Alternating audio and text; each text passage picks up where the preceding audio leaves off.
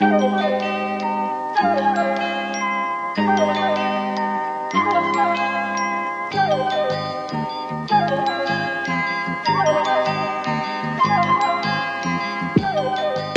back yet again to another edition of Trash Future, that podcast you're listening to now. I am Riley. You may remember me from every previous episode of this podcast. I am joined by Milo Edwards, who's too busy texting. Hey, it's me. I was texting your mum, Riley, and just saying, what a beautiful young man you've become. Wholesome. So there you go. You feel silly now, don't you? Well, it's just, it's very Hollywood of you texting my mum. Well, it's Hollywood Edwards over everyone here. in Hollywood films is always texting Riley's mum. No one knows why. It's a really weird trope that they've come up with. No one gets it. We also, of course, have Nate, who is ably board riding. Yeah, and also, Riley, you say that you may remember me from every episode, but there was, in fact, the episode about Lionel Shriver that you weren't here for that we ran ourselves, and it was basically nice future, but also extremely disorganized because we hadn't spent 3 hours making the notes, and so we appreciated you in your absence because when you do all the work, we can just misbehave the whole time. Yes, the children. And the final of the children, of course, is Alice in Glasgow. Yes. Alice, how you doing? I'm doing well. Milo, stop texting Riley's mum. Her phone keeps going off and it's interrupting my mic. Wait, we love to see it. Are we implying that Alice is my mother? No, we were Alice implying is that in the room with your mom. Yeah, okay. I was being nice with your mom, being friends with your Exactly. mom. Oh, wait, Riley's mum is Alice's dick doctor. Welcome to the Trash Future version of a Ryan Reynolds movie. You know, it's all good. Making some cum jokes. Here we go. And we're also joined. Riley is played by Owen Wilson. Wow. We're also I never joined. knew my mom was a dick doctor. That's crazy. That's really not how I got these scars. Your mom's. Look, everyone's just Joker. Everyone is just a different kind of Joker. That's You true. know how I got this spare room in a house with some newlyweds? Indeed. Anyway. but we are also joined by Ollie Thorne, who you may also know as the force behind Philosophy Tube on YouTube. Ollie, how's it going? It's going very well, thanks. I've never been described as a force before, but Yeah. I quite like that. That's very cool. Very masculine. Yeah. Yes. That comes up later. Yeah. Surround, I penetrate, I bind the galaxy together. Yeah. Yes, Like the he Space is, Force. Yes, unfortunately, Ollie's not the cool force from the early movies. He's the midichlorians force from the bad prequels. Yep. I've come back and I'm significantly more powered up than I used to be. Significantly more powered up, but yet somehow related to like a blood disease. Like a freshly recharged vibrator. Yes. Who doesn't love the smell of a freshly recharged vibrator, except who doesn't love that more than Neil deGrasse Tyson? That was a who I'm beautiful going to- segue, by the way. Yes. Beautiful. One of the greatest I've ever done. He would regard that as a misuse of science. Yeah, he'd say, actually, I like to think of beauty in the nebulas and the stars, not in your ham-fisted segues, Riley. So, Neil deGrasse Tyson said, we learn about the expanding universe, we learn about quantum physics, each of which falls so far out of what you can deduce from your armchair that the whole community of philosophers was rendered essentially obsolete.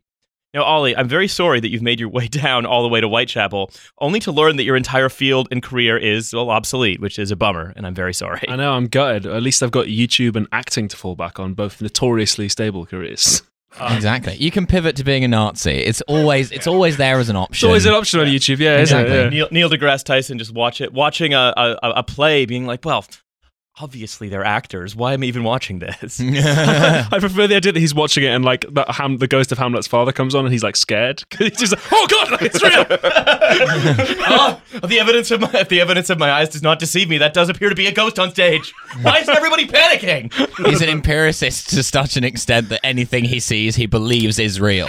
Like anytime he watches anime, he is in like full bore seizure by the end.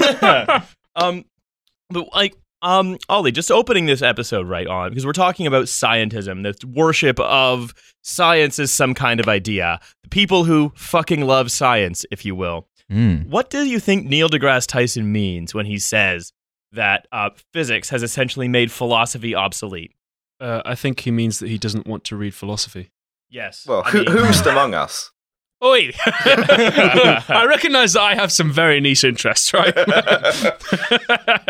It's also weird to me just on like first reading on weird in the sense that he says like, oh well, you know, there are these things about like incredibly complex quantum physics that you couldn't work out by doing philosophy, therefore philosophy is obsolete. He's not even saying therefore philosophy is obsolete as far as regards quantum physics. He's saying like therefore philosophy is obsolete, like because we have quantum physics, no one needs to think about like moral dilemmas or like, no, quantum physics is the only thing that matters. No one's ever going to have like, you know, the meaning of life questions anymore. That's not going to happen. Philosophers have been sitting around like trying to do quantum physics for ages. The whole time. He may as well have just said, well, this has made painting math. obviously. Yeah.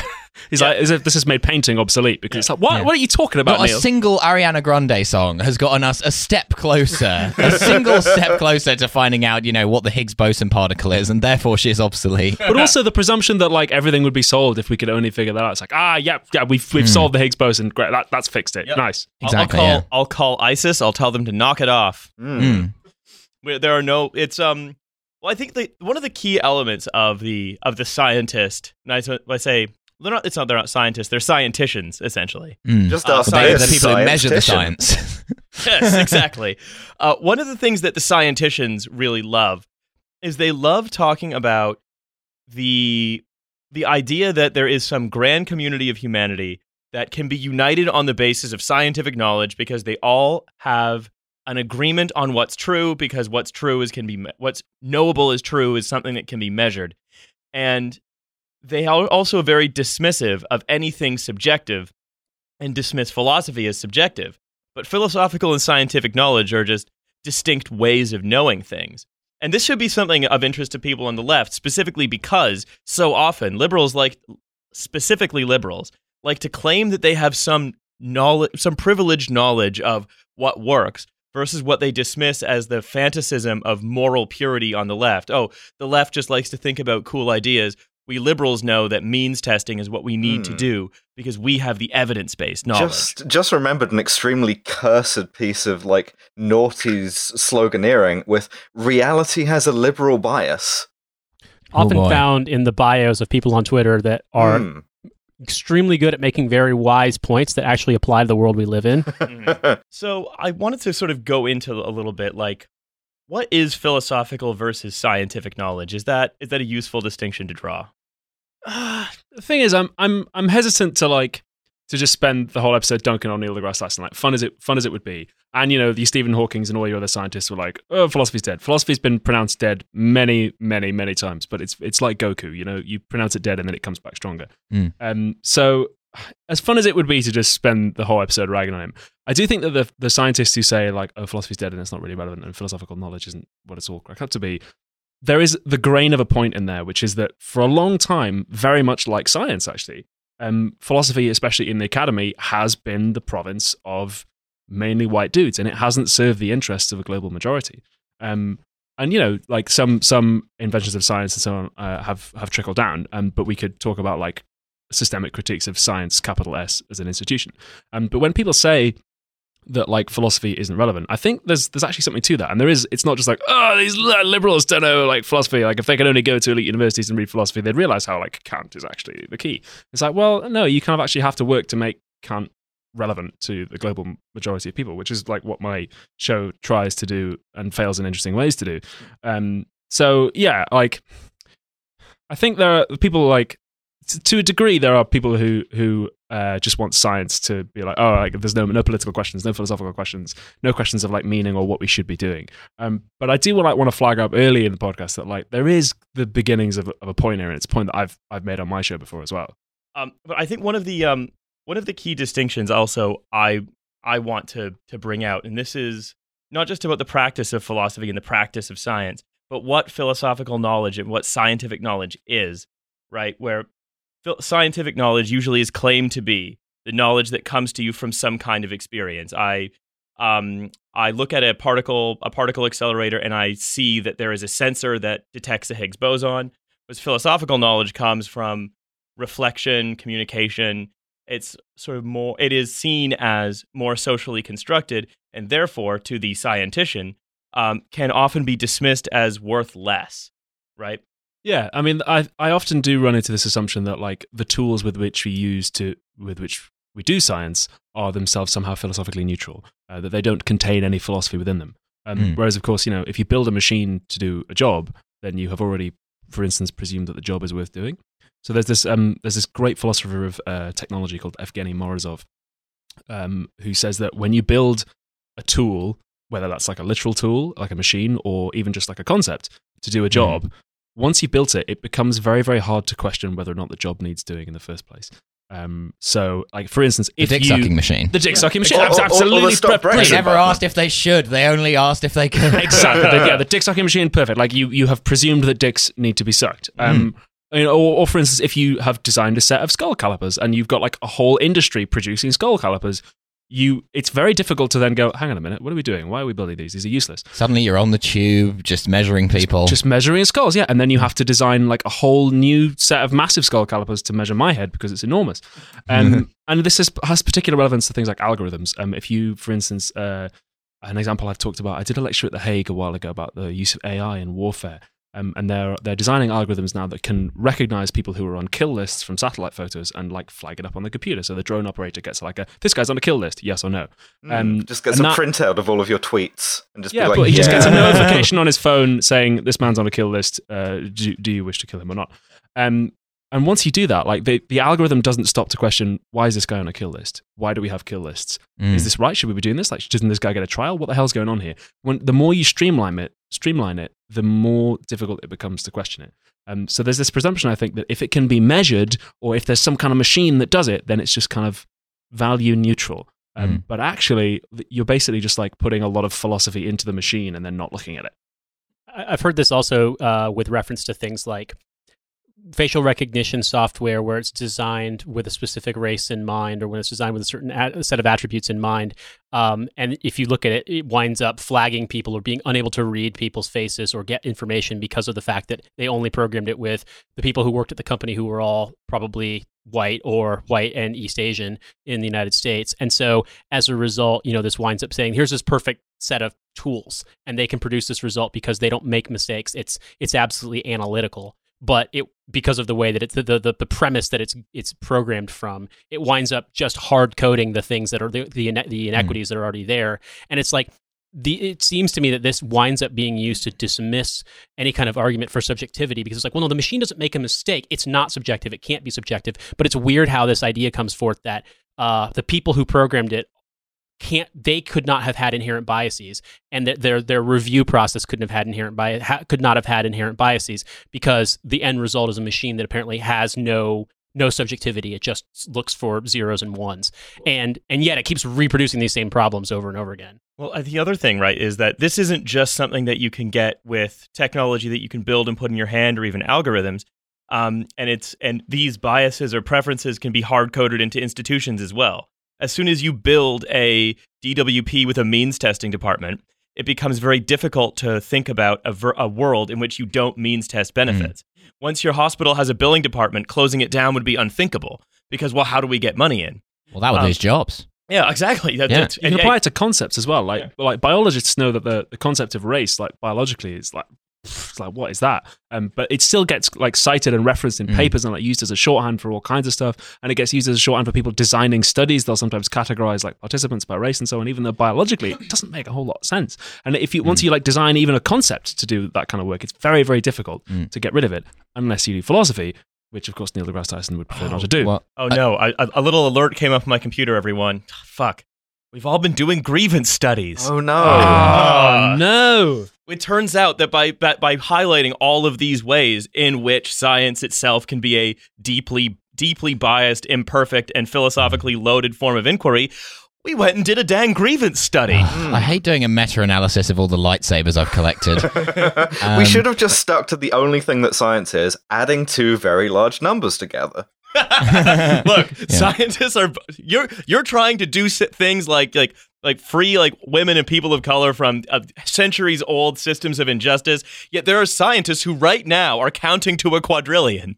Yeah, exactly. But they're wearing safety goggles because they take this stuff seriously. Well, even just going back to what Ollie said initially, that the idea actually that science and philosophy are separate disciplines completely rides roughshod over like the history of science. But of course, no scienticians ever learn any history because the past is bad and it's where people were all dumb. And no one did, because that was before we invented being smart, right?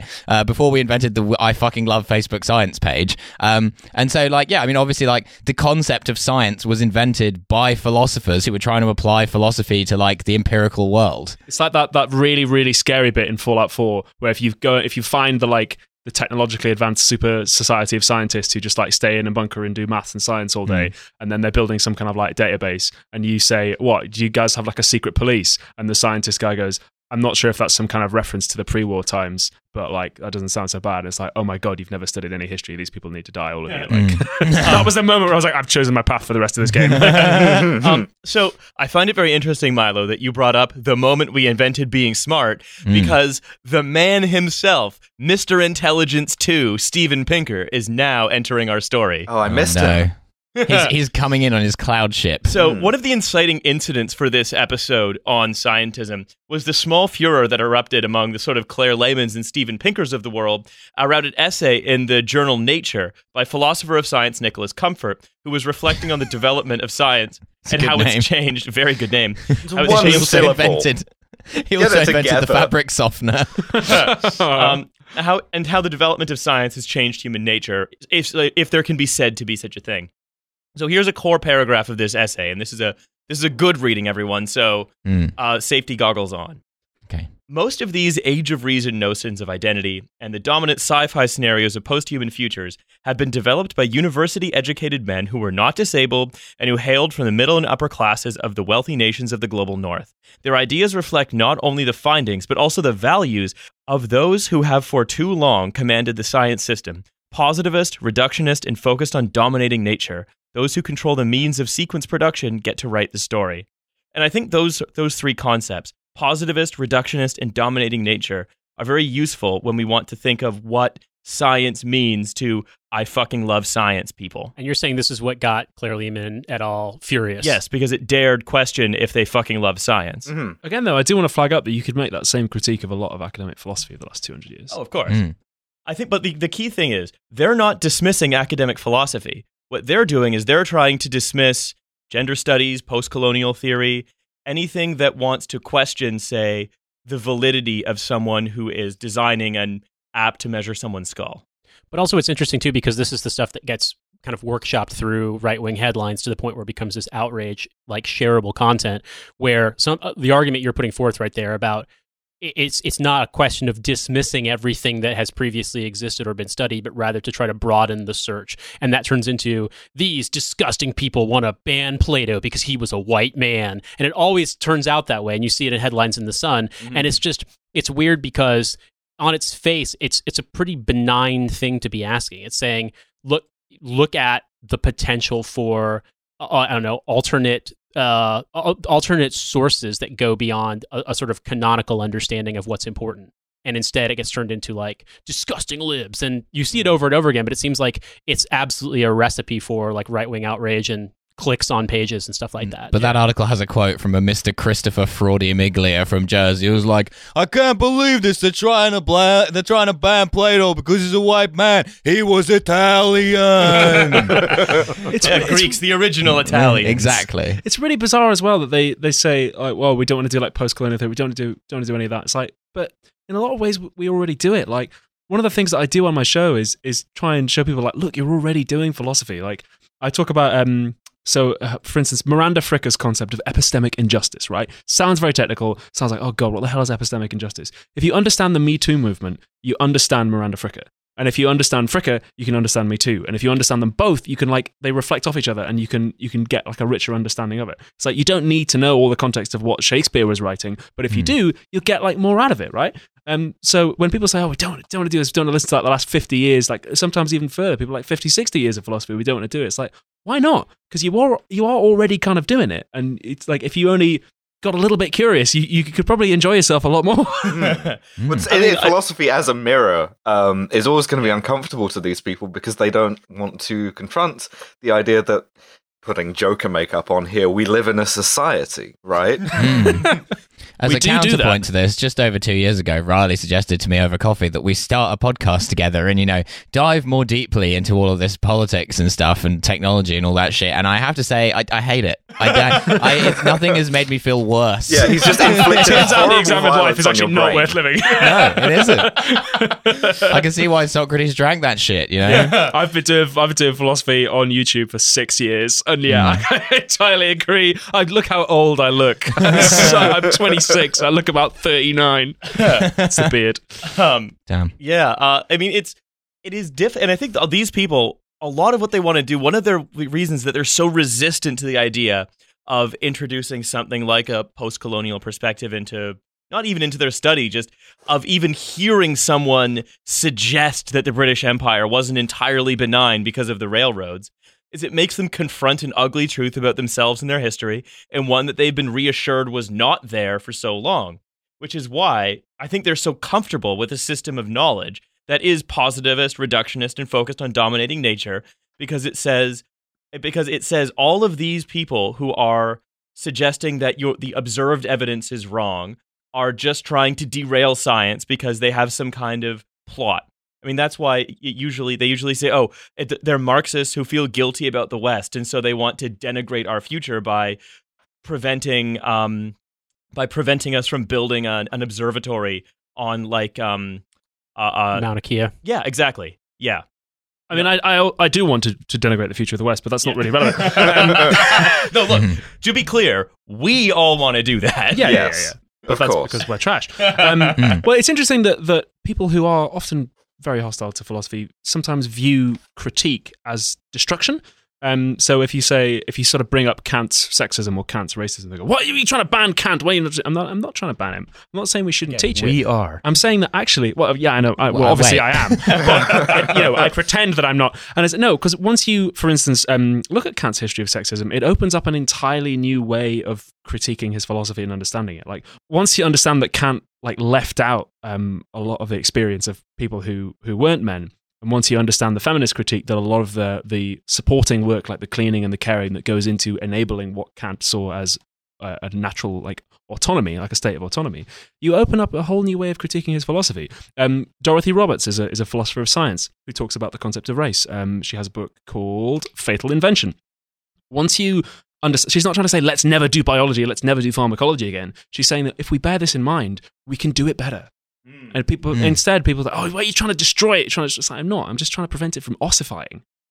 I also appreciate that the voice of the person opposing this has a question time audience member voice in the way that you're phrasing it, because it does seem to be like that's the kind of voice that seems to be speaking up against it. It's like someone who's got a kind of face value understanding of the debate taking place and just gets furious at it. And invariably it winds up being, I don't know, kind of getting shouted down when in fact this is just all this is asking. I mean, and correct me if I'm wrong here, is like an exploration of perhaps more nuance, or the idea that an alternate lens exists with which to look at it that doesn't obviate all the other views that have existed previously. Well, I just don't understand why it is that we have to ban science, because without science, we wouldn't have things like the toaster, an uncomplicatedly excellent invention that improves our daily lives. And I think that if Mr. Corbyn was serious about improving the lives of working people in this country, he would admit that he owns a toaster. And I just think that it's important that we hear from Mr. Corbyn's office, whether or not he does own a toaster,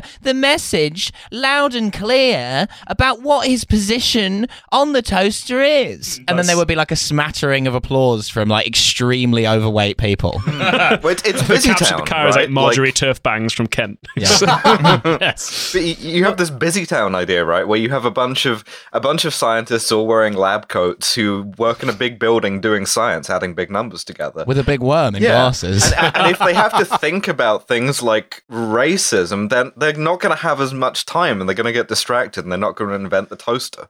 Yeah, and then Just looking at a gollywog and scratching their heads. Just a big blackboard drawing. And then they won't be able to put together the volcano with baking soda and vinegar in time. Yeah, exactly. We smash cut to the Laboratoire Garnier, where French scientists have been working on racism for years. They're just drawing cartoons of Muhammad with their little molecules. It's no. So This way of seeing the world, I said this earlier, positivist, reductionist, and dominating nature. What we mean by that is positivist, it looks at something and then says, well, that's the evidence, what I see in front of me. There's nothing more complicated than that, really. Reductionist means you're aiming to understand something by breaking it apart, and then making reference to its smallest bit. And dominating nature means that what you're doing is you're identifying things and breaking them up in order to dominate and control them. And putting the planet in a dick cage, obviously. Kind of. And frequently, by nature, historically, we've meant other people. So if we want to think about eugenics, right? Eugenics aims to transform lesser humans into greater and is a project of greater humans that is then being done to lesser humans. And we know they're lesser because they live in a lower standard of living than us. And we know that standard of living is lower because we've looked at how electrified their towns are or whatever and counted fewer electric wires in them. People who eat pot noodles, stuff like that. That's a positivist, reductionist, and dominating of nature way to look at something like a problem of underdevelopment, where you can say, well, clearly it's to do with race because look, they're different, et cetera, et cetera. And when you sort of, and if this is the kind of way that the I fucking love science people see the world, then it's very easy to dismiss as, well, nonsense. Well, it's interesting that Milo brought up putting the planet in a dick cage because I agree. It's a very salient point. It's a field that's expanded a lot in philosophy in the last few years, like climate philosophy and the issue of climate justice. There's a philosopher called Timothy Morton who I was reminded of when you talked about the domination of nature really being the domination of other people, not in a fun way.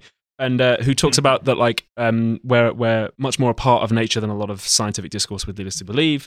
And something that I pointed out in my video on Timothy Morton, his ideas, is that actually this is something that indigenous communities around the world have been pointing out for centuries. A lot of the key philosophical points he made have actually been being made for the last 200 years, but people ignore it.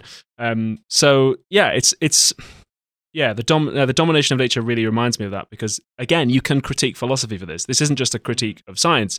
It's a critique of philosophy as well and the way that, people tend not to listen all that. People that listen to Timothy Morton, like he's this big superstar of climate science and philosophy right now, but he's saying interesting things that have been said before. Something I'm like keen to point out though is like we've talked a lot about the imaginary question time person. We've said like, oh, they and these people think this, and isn't it very funny? Just to play fair, who can we get into specifics? Like, who are we talking about here? Because I'm reluctant to tilt at windmills. Sure. Well, actually, I have some readings from people who do say all of this stuff. I know. I was setting you up for just that. That's exactly what I was looking over your shoulder. It's been like, here we go. Peek behind the scenes. Yeah. Well, Ollie. Well, random audience member. Funny you should ask if it cuts, dices, and juices. As soon as you said you weren't going to tilt at windmills, Jolien Morm logged off of the podcast. Windmill. I will be tilted at. Yeah. So, here, this idea is responded to. It's defended. This scientism is defended by Jerry Coyne, a bosom chum and frequent defender of Steven Pinker, and specifically who wrote entire blog posts about how actually Steven Pinker's association with Epstein was good. Damn. That's just science. Yeah, he was just trying to educate Jeffrey Epstein. He was just trying to see how many Jeffrey Epsteins there are and how worried we should be as a society. Whereas philosophers are all worrying about how many Epsteins can dance on the head of a pin. Here's this big graph of Epsteinness, and it goes up. Yeah. Uh-oh. So he's trying to use an atomic clock to work out what the age of consent should be. It's like got two sets of identical twins, one of them on a light speed ship. So if you put one identical twin on a light speed ship that orbits Earth, can you fuck them when they get back? Yeah, exactly. And these are the difficult questions that Jeffrey Epstein was trying to answer. Anyway, so Jerry Coyne writes, so if scientism is bad for society and the lubrications of able-bodied white men, lol. Well, don't want to hear that from an Epstein friend. Telling. And the lubrications of able-bodied white men who went to college are determining our future, what can we do? What is Nicholas Comfort's alternative? He offers none. All he does is give us an example of how liberation from science leads to some kind of enlightenment for disabled people. Is this better for disabled people than the many scientists and technologists working on curing disabilities or making it easier for disabled people? And yes, many of these benefactors are white men who went to college. Yes, it is. Like, shut up and do as you're told. Yeah, essentially. Yeah. Why don't those uppity, non-college educated scientists just stop making a problem for us? Again, he's doing philosophy without even realizing it. It's very, very telling. Are you saying that actually it's all grievance studies, even STEM? Yes, when everything's grievance studies, nothing is. No, it's very telling that he talks about scientists making things better for disabled people, and like that's the way it is, like from top down, rather than hey, what about all the scientists who have disabilities, or what about all the disabled people who aren't scientists who are getting together and organizing and advancing their own rights by like protest and struggle. It's very telling that he sees it as like scientists are in the lab and they are doing the good stuff, and then it trickles down to us and they bestow upon us the wonders of the age. Like, who tells the scientists to invent like a Professor X floating wheelchair for disabled people? Like, I love do they my just do it? maglev wheelchair. Do they just? Someone should do that. Yeah. I mean, yeah. Number one, get on that. Number two, like, does he think that science just sort of occurs naturally, and that we have to sort of just get out of the way? Yeah, exactly. Because science is a fact, whereas everything else is a feeling. It's like a really boring version of The Purge, where it's just a bunch of scientists doing illegal research for 24 hours. The two genders, scientist and disabled person. Yeah. That's a porno I've not seen. Watching a version of The Simpsons edited by Neil deGrasse Tyson where Kirk Van Houten sings "Can I Borrow a Science?" But also I think it goes back again to what Ollie was saying earlier about the fact that like this misunderstanding critique for destruction, like them saying, well, maybe science could be more inclusive of the following things. Oh, you don't like science now? Oh, we'll get rid of the polio vaccine, shall we? See how you like it then? And you're like, no, actually, we were going to keep the polio vaccine. No, it's gone. I've forgotten it already. I've destroyed every record of the polio vaccine. Good luck reinventing that. I'm just going to turn off the gravity if you're not going to want it. I'm going to switch on. There's going to be no more mass. There's going to be no more sun. We're switching off the sun now because you can't fucking handle it. Wait, you can turn gravity off. I hope you didn't enjoy. Back to Winnipeg. I hope you didn't enjoy counting over 100, because every number over 100 is science, buddy. It's gone. The numbers under 100 are just like... No, that's just like commerce. That's economics. Yeah, exactly, yeah. So one of the key mistakes of scientism is that it mistakes the apparent for the actual. So this is what Coyne goes on to say. Just because the scientists who held the tripartite value of reason, science, and humanism held slaves doesn't mean that those values do not call for the killing of aristocrats or the enslavement of others. So it's a bad sentence, I'll give you. But what he's trying to say is just because that people have been enslaved under the tripartite values of reason, science, and humanism doesn't mean that the values of reason, science, and humanism are inherently directed towards enslaving people, which is a very, very, very stupid argument. But it also seems to imply that if those values are represented by this conduct, then they can exist in a system in which some people are just an outgroup that get to be slaves and have no rights. I'm like, but it's still really logical. There's a lot of reason involved. And we were doing science because we were counting above 100. So I mean, it checks all the boxes. Oh, there were loads of those slaves. Oh, boy. Nate, some of us, we had people counting them all day. Nate, I don't think you could have set up the next paragraph better, so I'm going to go into it now. And this actually isn't from the same article. This is from an article called In Defense of Scientism from, where else? Quillette. Our favorite big brain review. Begin now. However, I must add, as much as it pains me to... sounds like a brand of razor. I must add, as much as a very, very tiny feather pen. I must add, as much as it pains me to, that Quillette also published a rejoinder to this article that wasn't bad. And it had 6 blades. Yeah, exactly. It was the best. It had a moisturizing strip. It was the best that a man, I said, could get. It shaves your brain very smooth. So, this is from the article In Defense of Scientism. Although eugenics, social Darwinism, and quote-unquote scientific racism are often used to besmirch the reputation of science, they in fact illustrate why science is so important. Social Darwinism, for example, wasn't really a science because it did not promote a judicious approach to policy determined by a careful study of outcomes. You know what Rather, this is? It promoted a values-based approach to policy determined by a priori philosophical and moral assumptions. You know what this so it turns is? out, This is the thing had a moral slave that trade. we accuse... that they accuse like socialists of doing, of being like, oh, well, that wasn't real communism. Yeah. So Francis Galton was trying to do science in one country. That's the mistake. It wasn't real science unless you're doing science all over the world. Yeah. Also, it's like, no, you don't understand. Social Darwinism was bad, so it was a grievance study, turns out. Who knew it was a grievance study? We do now, of course, because we know better.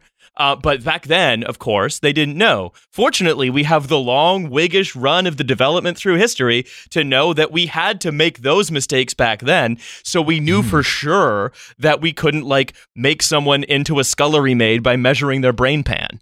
Well, and once again, they've just massively missed the point, because the whole point is that, there's nothing inherently wrong with science as a discipline, but that people are bringing their own moral outlooks and assumptions to science, and thereby applying science in ways which are bad. No one is saying there's something wrong with measuring the boiling point of water. People are saying it's bad to then be oh, we've now got this boiling substance. Why don't we just tip it on some black people? That's the problem. that was all science for 200 years too. Basically. Yeah, the Manhattan Project wasn't science. That was ideology. Yeah. And that's the other thing, right? That's writing as though social Darwinism and scientific racism have stopped simply because they're bad ideas. No, some of their more overt manifestations have gone underground, but we still are, for example, testing people, like Nate, you were saying earlier, testing people for job applications based on sets of data that are just a bunch of white men. But also, I mean, some of the scientific racism that they're decrying in this op-ed has been very overtly encouraged on the same website that this is being published on. Yes. There have been full-throated defenses of phrenology. Literally phrenology. Phrenology itself in Quillette. So the idea that oh, it's really bad. I mean, we did publish it yesterday, but we've today's a new day. The sun came up. We realized maybe it's not so good. All my articles where I defended the practice of phrenology were lessons. Exactly. What's interesting as well is that people don't distinguish between the scientific method and any particular conversation about science. So yes, scientific method, if you follow it, yes, truth, we love it, we love a little bit of tasty truth there. But if I'm trying to convince you of my point, or if I've written a paper, then rhetoric comes into play and persuasion. There's this fantastic economist called Deirdre McCluskey who wrote a book called The Rhetoric of Economics, where she went through the last 20, 30 years of economics papers and analyzed them as a literary text. She was these are the metaphors they use. These are the appeals to authority. This is where you persuade it. And she makes the point that if you're a scientist and you're writing a paper and you cite another scientist's paper in which they've done an experiment, unless you've repeated their experiment yourself, you're basically making an argument from authority. So yes, scientific method, we love it, very, very tasty. It gives us lots of lovely toasters and atomic bombs and all kinds of wonderful things and, razors that shave your brain smooth. But any kind of conversation where I'm persuading you of the truth of what I'm saying, there's going to be some philosophy in there somewhere. Well, because it's philosophy tends to come in to answer these whys. Well, why am I persuading you? To what end?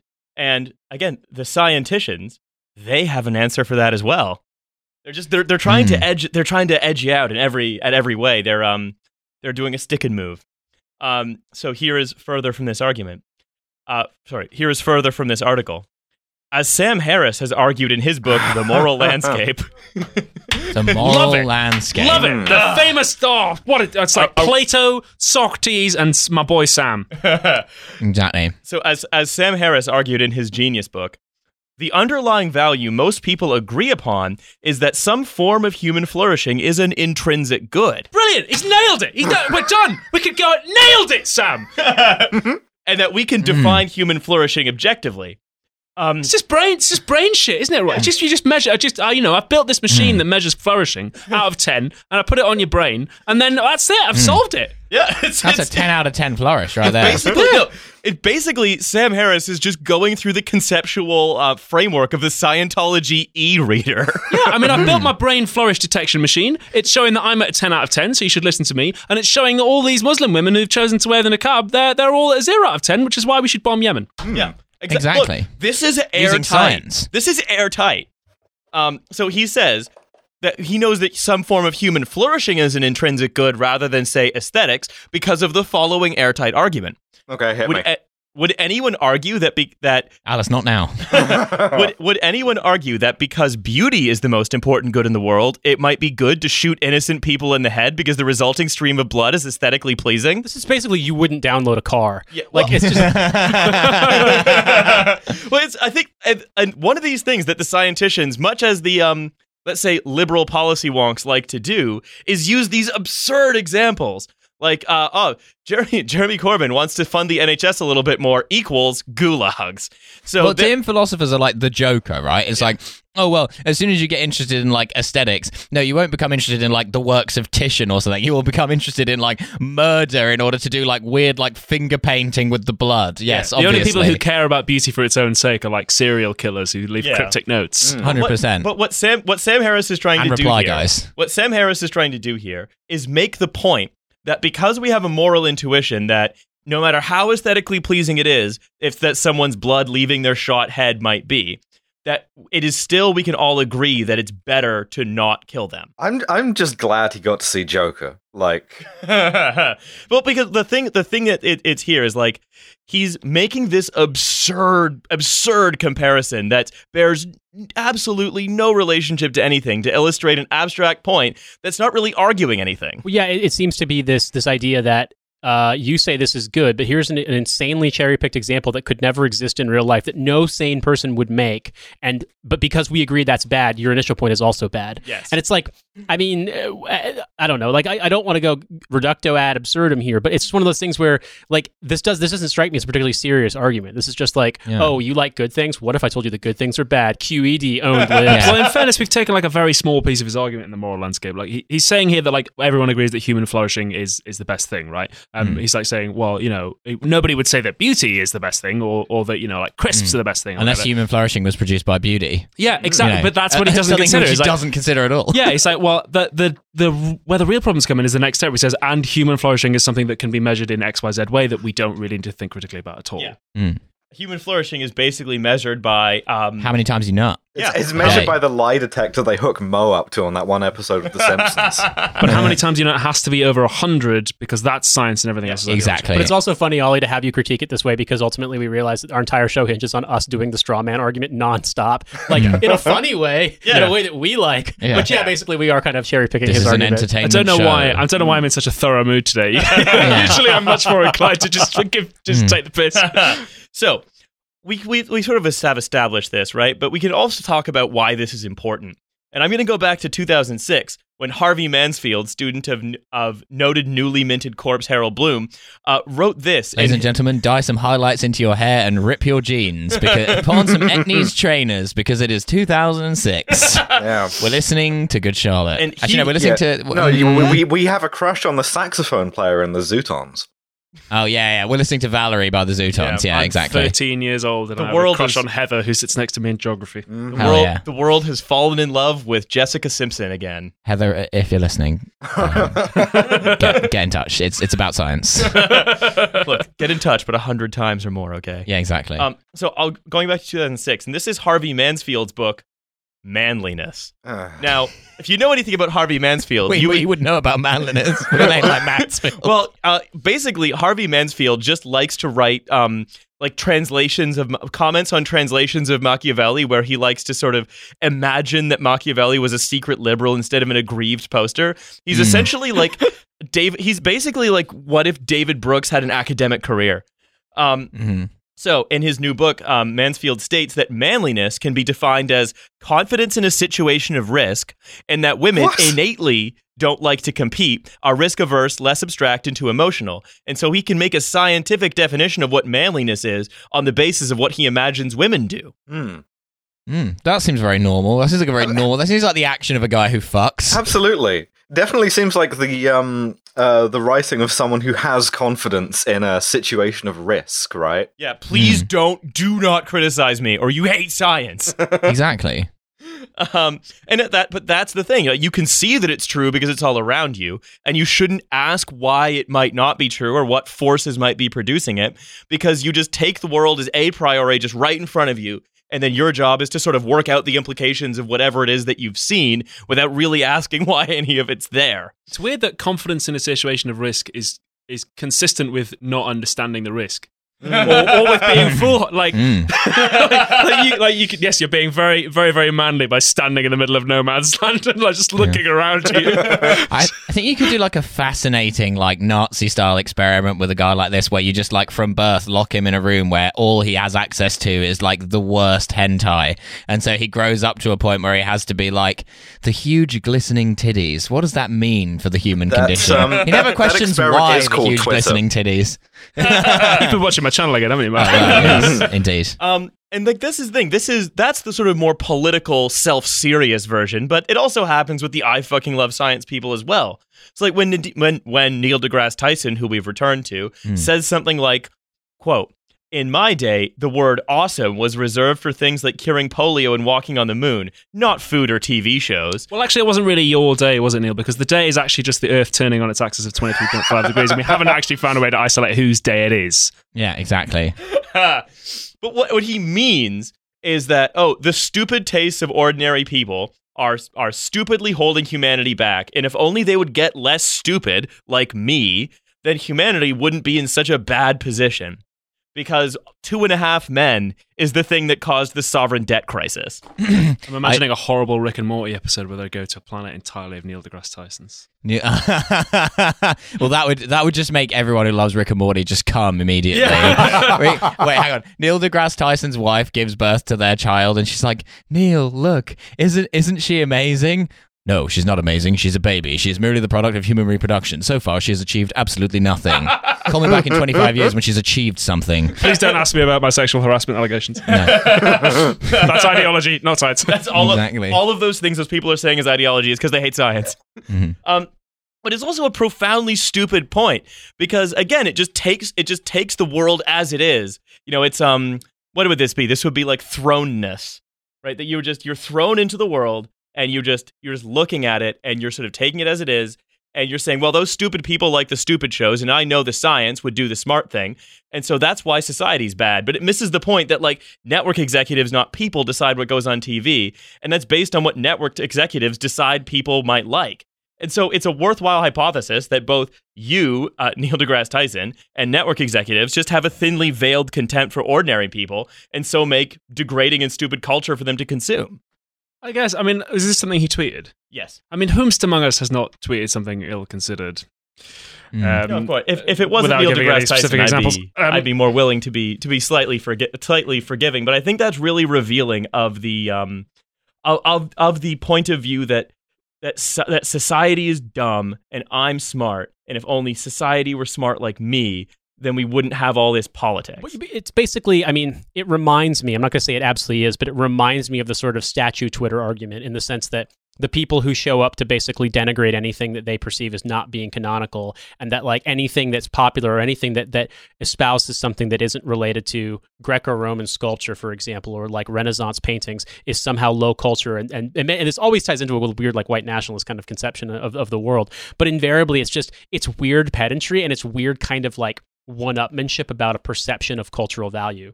And like I'm not surprised that Neil deGrasse Tyson, like the patron saint of being pedantic online, is going to espouse stuff that's adjacent to that. But it's weird to see where that goes. And you'd like to think that someone, at least who you'd hope sees the ripple effects of what he says in the real world, would be like, okay, well, maybe this is just a little bit simplistic. But invariably, like, I don't know, he's made a brand out of being this person who is going to be pedantic and is going to come in to remind you that actually, it's not amazing that, you know, this video happened where a cow made a sound like a man screaming, because actually amazing things are like a nuclear reactor. It's like, or something along those lines. Oh, you were watching Fleabag? That's cool. Lowers glasses theatrically. I was just reading about the moon landing. They're all Wikipedia guys. He made a show himself, didn't he? He made Cosmos. Yes, he did, where he flies a spaceship into a bear's vagina. Yeah, if he's made Cosmos and he's put like a lot of bear. Was it okay? No, it don't. He's made Cosmos, which like had a big production value. You'd obviously put a lot of effort into it. So I'd probably be pretty upset as well if I'd made a TV show like that and then like I don't know, Family Guy's like beating him in ratings and stuff. Like, yeah, I can understand why he'd be like a little bit bitter about If that. there's one show that would also fly a spaceship into a bear's vagina, it is Family Guy. That is the real horseshoe theory. I think the important thing to remember and why you should never take any of these people very seriously is I think something Ollie has revealed, which is they're just posters. They're posters who want faves. But just they want to be clapped at, to be like goody good boys. But additionally, like, I think we can ask... Unlike this podcast. Yes. No, we want to be booed, baby. We welcome your hatred.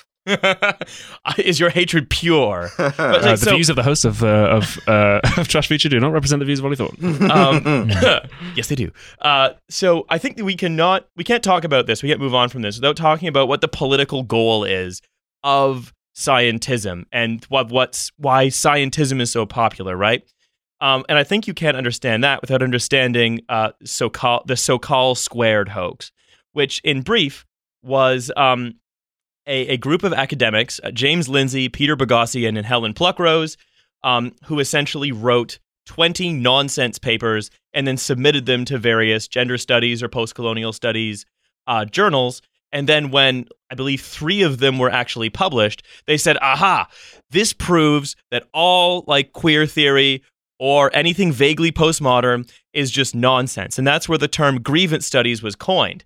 And there was an enormous amount of triumphalism over this that sort of ignores a lot of the realities of what goes into, say, publishing a paper in an academic journal frequently that you pay to be considered for.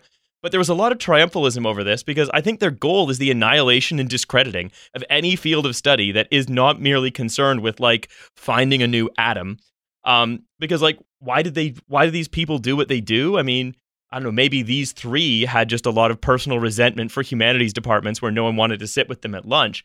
But like, it was celebrated because it reassured people in power that all these things that were questioning their nice, tidy, positivist, reductionist worldview and where all of their hierarchies were basically natural was actually illegitimate and that they were safe from criticism. In effect, they were creating a safe space. Whoa. 3 out of 20 is not even that many. No, like, I can't do maths at all, but that's like, what's 3 times 5? 30? Yeah. God, I hope that's right. Didn't Quillette get hoaxed recently as well? And by their own logic or whatever, get totally discredited? Yes. Yes, exactly. Yeah, that's happened a couple of times, actually, yeah, where people have invented fake stories and they've bit hook, line, and sinker because they sound really racist and really objective, and so, of course, Quillette wants to publish it's almost that. as though Quillette will publish anything.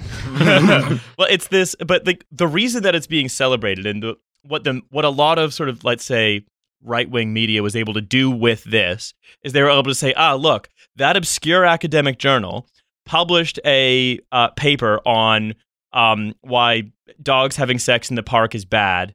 And so therefore, dogs. Yeah, therefore we don't have to listen to like trans people when they tell you they are who they say they are, or we don't have to listen to like Black Lives Matter when it says that police killings aren't exactly, normal and fine. No, passports for trans people.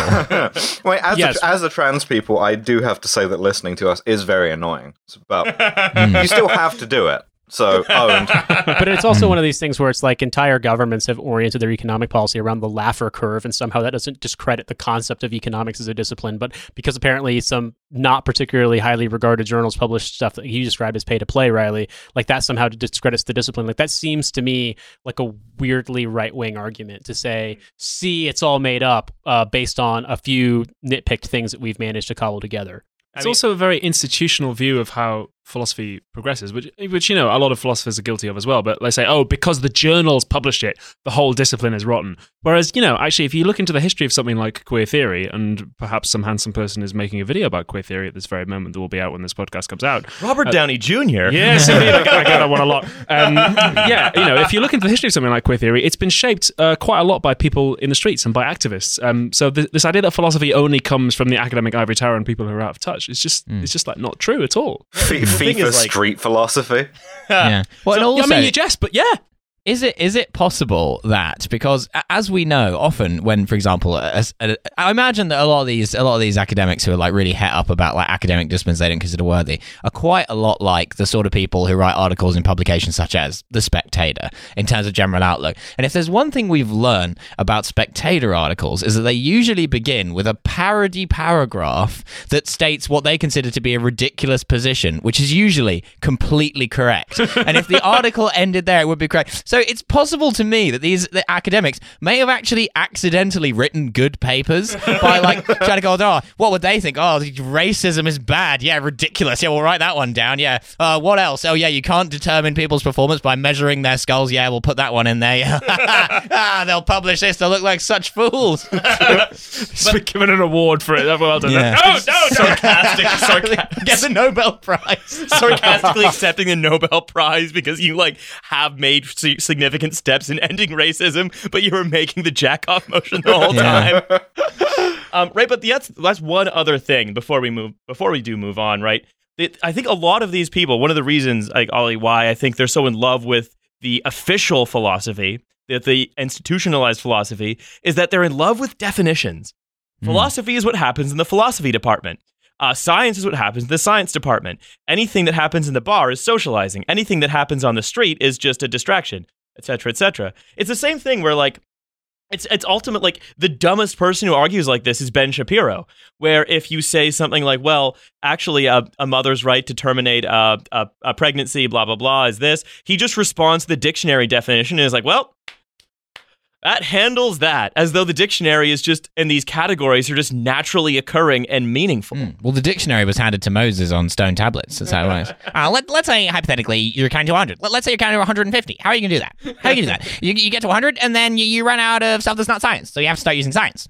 Yeah, I mean, Ben does moral philosophy at speed. Like, he's a moral speed chess philosopher. Like, and Ben is a man We're who not does... saying he's on speed. Ben is a man who does philosophy in public. In my opinion, poorly, and I think I can prove Get that. a room, Ben. and I think I have proved that on my show. But like, it's interesting that he has disdain for things like that when, again, like, he's doing it, and the same is true of Jordan Peterson as well, whom I've also talked about on my show. A man who tries to do philosophy, and I think. One of the things I regret about my episode I did in Jordan Peterson is that I went into incredible depth about like how Petersonian ontology is just like very contradictory. I have I think gone into more depth on Jordan Peterson's philosophy than perhaps anyone else has ever, including him. Whereas actually you don't actually need to go that deep to realize that it's very silly. Accidentally improving Jordan Peterson's philosophy. It's on the one hand and Zizek on the other, where you like decide to take all of this at face value and do like a detailed philosophical inquiry. And Zizek takes one look at him and is just like, yeah, I will sit here and I will make fun of him. At the 10th anniversary edition of 12 Rules for Life, like, thanks me in the forward. No, this is the one thing I didn't want to happen. I'm listening to this man who cannot win an argument with a 2-year-old. Who is that? Romanian Zizek. Romanian Joker Zizek. So we live in a society. I want to close out. I want to close this out with a reading. An example of some beautiful scientism that I found recently. Oh, good. And the Times, of course. Where else would it be? Victorian Times were happiest study of national mood finds. Which Victorians did they interview for this particular study? They measured their brain with the brain fulfillment machine that Sam Harris invented. They dug them up. They accidentally only read half of the book, A Tale of Two Cities. It was the best We didn't of have times. time. Awesome. Yeah. Direct quote from Charles Dickens. That's witness. That's what first-hand witness testimony right there. Are you suggesting that when you say he read half the book, you mean that it was cut at some point lengthwise? Yes, and then reading you're like, half of every sentence. Yeah. So here's how they did it. Maybe it's just because people love swabbing chimneys. On June 20th, To do 23andMe on a chimney. Yeah, on June 22nd, 1887. The Times reported how 26,000 children had, quote, disported themselves from noon to dewy eve in Hyde Park to mark Queen Victoria's Golden Jubilee. That's such a Fauntleroy-ass quote of themselves they've given. Yeah. I have to disport myself from noon to dewy eve. Damn, we used to be so fancy back in the day. That must be why we were so happy. And according to an analysis of the national mood over the past 200 years, it was the most content Britain had been. Do we want to know how they carried out the analysis? Damn, back in the day we were content, and now all we're doing is content. We live in a Makes you society. Ooh. It does. Do we want to know how they measured the skulls of people in the past? Yes. Researchers at Warwick and Glasgow universities, No. sorry Alice, and at the Alan Turing Institute in London have tracked the happiness of 4 countries, Britain, the US, Italy, and Germany, by analyzing the tone and language used in millions of books and newspaper articles. Springtime for Hitler. Well, that's the strange thing. It would find that, yes, it was probably happier because it was just tone. Oh, Damn. no. It sucks when they don't analyze all the libraries of actual Victorian literature written by actual Victorians, which is just "I'm dying of rickets" over and over and over again. Absolutely Thousands of miserable books. time. Yeah. All work and no play is exactly what I'm doing. Yeah, exactly. The studies suggest that the 1880s, when the British Empire was approaching its peak, was the country's most optimistic decade. The most big hair decade of the 19th century. It's very, very telling that they say the 1880s when the empire was at its height, rather than the 1880s when anything else was going on. Many, many other things were happening in the 1880s. But it's very, very interesting they say people were happy when the empire was happy. Yeah, they were. But Reorganize the republic into the first galactic empire. We all remember the hits of the 1880s, like Mau Mau Mau. How do you like it? I mean, to be fair, that's the 1950s. Yeah, I was Yeah. gonna say that's actually giving we must the have been doing something to them in the 1880s. But yes, Oh, the rebellion Getting was in the extremely 1950s. I do know angry that. letters from Kenya.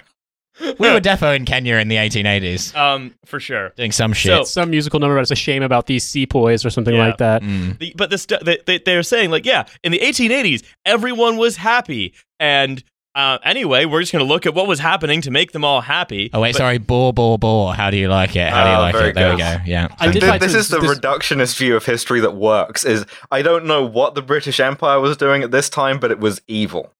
So I don't know if so famously there was a significant amount of migration from what was called the Pale of Settlement, basically like the Jewish areas of the Russian Empire because of pogroms in the late part of the 19th century, and a lot of people who were fleeing persecution in the Russian Empire went to Western Europe. Many came to the United Kingdom, and many also went onward from the United Kingdom or from elsewhere in Europe to the United States. Now, famously, New York City, which was like the hub of immigration from across the Atlantic, which was really shitty. Like, there's a whole tenement museum in New York City about how fucking awful it was at this time. I've read accounts of this, that people who emigrated from the UK and then to New York, basically Jewish refugees, commented on, wow, New York tenements are awful, but nothing could be as fucking bad as Whitechapel. Because it was so shitty here that even like the horrible like nightmare cholera slums of New York City, like, God, what a paradise compared to fucking London. They heard that in 140 years' time there was going to be this guy called Jeremy Corbyn. So here's the thing, Nate, it does sort of respond to this. The researchers admit that the era was also notable for high rates of disease, child labor, inequality, and poor housing, but spirits were bright. If they're you talking read about a the newspaper, ghost of Christmas? It says spirits among the reading classes, at least, were bright. Oh, it does say that. Okay, so that's not just me noticing. Well, that's because the only people who were writing books were named like Geoffrey of Nontsworth and had like fucking huge palatial estates where their families had owned land for hundreds of years. I mean, like, come on. And they were happy. Yeah, like I'm sure they were very happy. If you weren't happy in the 1880s, you didn't read a newspaper. You read a series of like pictographic pamphlets about which sex worker had been murdered that week. I have had a most droll Sabbath enjoying oneself upon the croquet lawn. I molested a peacock. What a fantastic decade it's been for the common man. Well, I feel like Nate, your point about New York being more livable, I think it was just a more whimsical city, because you still had Tammany Hall and, as discussed previously, like shaving hobos to have them vote a second and third time. Yeah. Whereas here we just had like serial murders and cholera.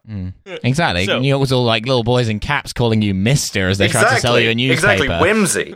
Yeah, it turns out one of their friends, though, he was robbing you of all your nickels. Oh, damn. So, the researchers used a database of 14,000 words, which were scored on a scale of 1 to 9 according to how happy they were.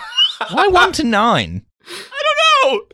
Who uses good that question. scale? It's to keep Why? it as economics. Philosophy? Who cares? Right. So what's 9? 9 is the maximum happy. Yeah. I know. Get into the Times. Get in touch. I will design you a happiness scale that goes to 10 if you pay me £20,000. Well, we can make people just 10% happier just like that. Yeah. This scale Interesting. goes to 11. I just love that. Oh, interesting. They used the word chartreuse. That's a 4. Chartreuse is 4 out of 9 happy. That's what this article is saying. What does chartreuse even mean? It's a color. Oh, okay. And also a liquor. But It's only, not- but only it's not- fancy people know that color. It's not what Charterhouse used to be called when it was fancier. Even fancier. We can make it fancier. Exactly. Yes, a liquor exclusively for old Carthusians. Of course you know the noun for fucking Charterhouse. But what color is the so- tie, Riley? I don't fucking know. I've never worn a tie. That's untrue. That's not Categorically untrue thing. I've worn many ties. Listeners, See, Riley's I'm wearing not 3 wearing a ties tie right at now. all. I know. I only wear ties around my head because I'm a party animal, but I'm still at the Because office. you're a business ninja. Allowances were made, of course, for shifts in the meaning of certain words and habits of the public, which I assumed they did was, we're going to have chartreuse be a 4 out of 9 happy in 1880, but we're going to take it down to a 2 by 1950 to allow for a shift in the mood of the public. I'm just imagining Wittgenstein reading the sentence, allowances were made for the changing of meaning of words, just like, oh my God, I've wasted my whole life. Oh, it turns out you can just allow for that. You can just do it, and it still works. Oh, God. I have to completely reverse my entire career again. And Bertrand Russell's just like, Wittgenstein fool. kicking down his machine that measures happiness that goes to a scale of 14.5 for some reason. The results of our study, and don't forget, the study only looks credible if you're stupid because it involves numbers. Remember, the study involves assigning words a number out of 9 for how happy they are. Suggest Well, that's algebra, which is science. Suggest only a weak link between economic productivity and happiness. We are richer than our Victorian forebears, but less cheerful. I also have another really funny thing to point out, which is that there was recently I want to say it was in London, but they discovered the body of somebody who had basically been killed in like the medieval period, when what they think was probably a murder. But one of the comments they made was that his teeth were pretty good. Because, I mean, people used their jaws for stuff and, like, you didn't have access to sugar. And so, like, the development of people's mouths weren't that bad. Whereas the absolute worst period of time to have teeth in human history, apparently, was the 18th and 19th century in London because it just fucking sucked and people's teeth rotted out of their head because of so much sugar and zero access to dental care. And so it's one of those things that's like, I mean, they literally just had people's mouths rotting out because of, like, horrendous fucking lack of hygiene. But, like, everyone was happy. They were really happy. Well, hang because on. they got fucked up on gin, like, what was it, William Hogarth engraving. And And laudanum. everyone just liked doing that. So what the conclusion that's drawn here, and this is by Thomas Hills from the University of Warwick, says, what's remarkable is that national subjective well-being, all of those words doing an enormous amount of heavy lifting, Damn, powerlifting world champions is there. incredibly resilient to wars. Unless you die.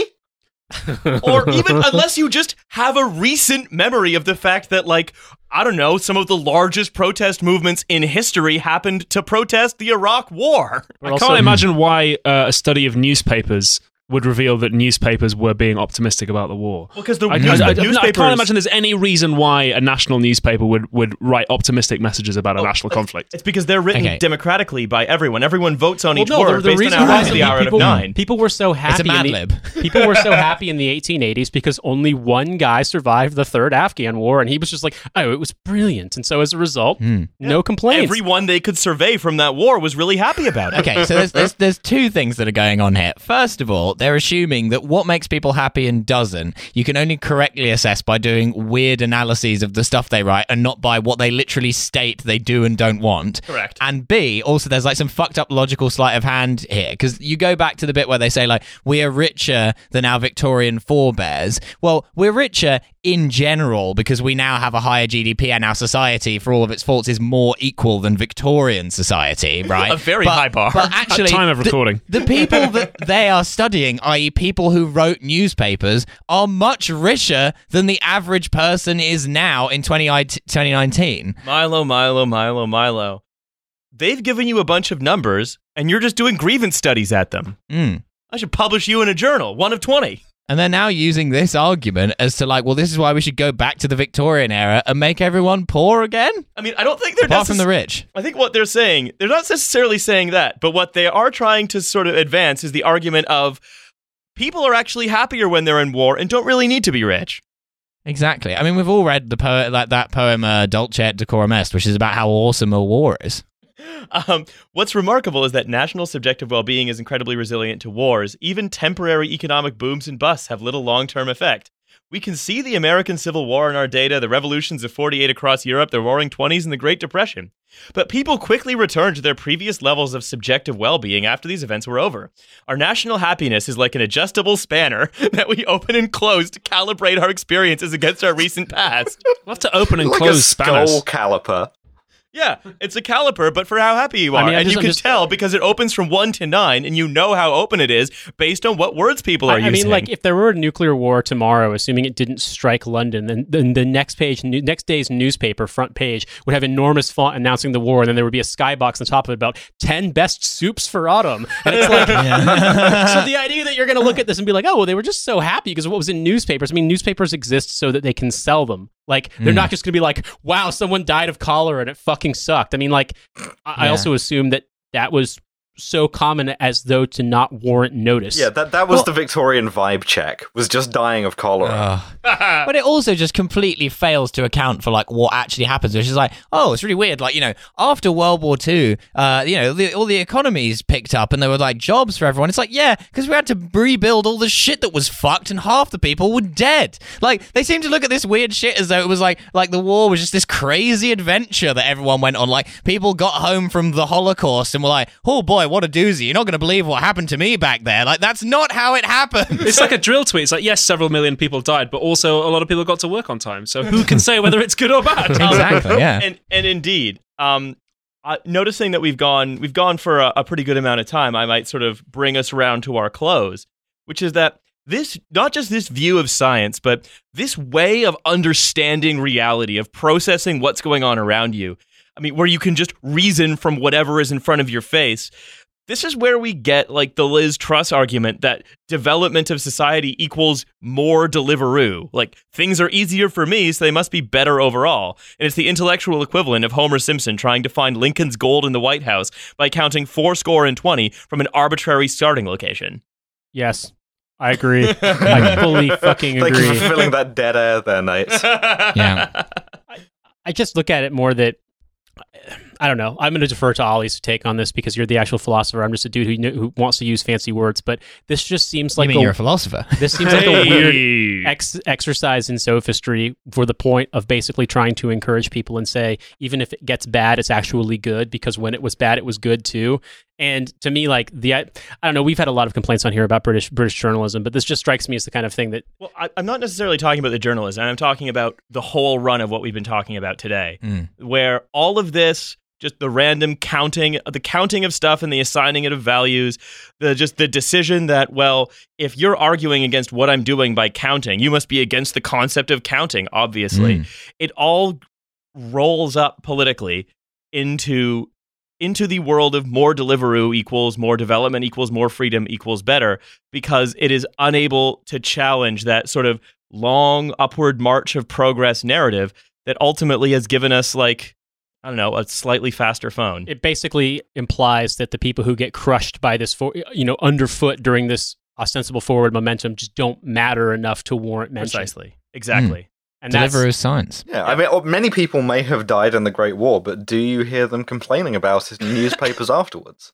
You don't. I certainly don't. I mean, a guy might have died bringing me my Deliveroo meal, but I got fed, and that was very good, and I really liked it. And you're going to write lots of like positive little words on that 9 scale thing about your Deliveroo experience. Absolutely. You're going to use 9 out of 9 positive words. It's However, weird how the only source we have on the First World War is by the guy who owned the Vickers machine gun factory. Wall to wall, best 4 years of my life, chaps. It was the best of times. Nothing follows. It was the best of times. Stop. So, I think with all of that being said, I can say this was a real 9 out of 9 experience having you on, Ollie. And that where should people check you out online? My name is Ollie Thorne. I run a YouTube channel called Philosophy Tube. If this show comes out on the 29th, then I will probably just have had an episode out on Queer Theory, which is also a musical and which also contains a personal revelation about my life. So you may like to check that out. I think it's my best work yet. Love a personal revelation. Oh, you're going to love this one. And here's another personal revelation. You can get a second episode of this show every week for $5 a month on Patreon. And that's science, folks. That is quite literally and that science. number doesn't go above 100, so you know what? It actually Yeah, you can understand it without wearing a coat. But the total amount of money we make is above 100. Yeah, so you need you need to be a scientist to understand that, but not to do the $5 thing. No. You don't need to be a scientist to do that one. No, just do that and be reassured in the knowledge that somewhere a graph is going up because of you. Exactly. All right, everybody, let's get those graphs up, and we'll see you later in the week. Bye. Bye.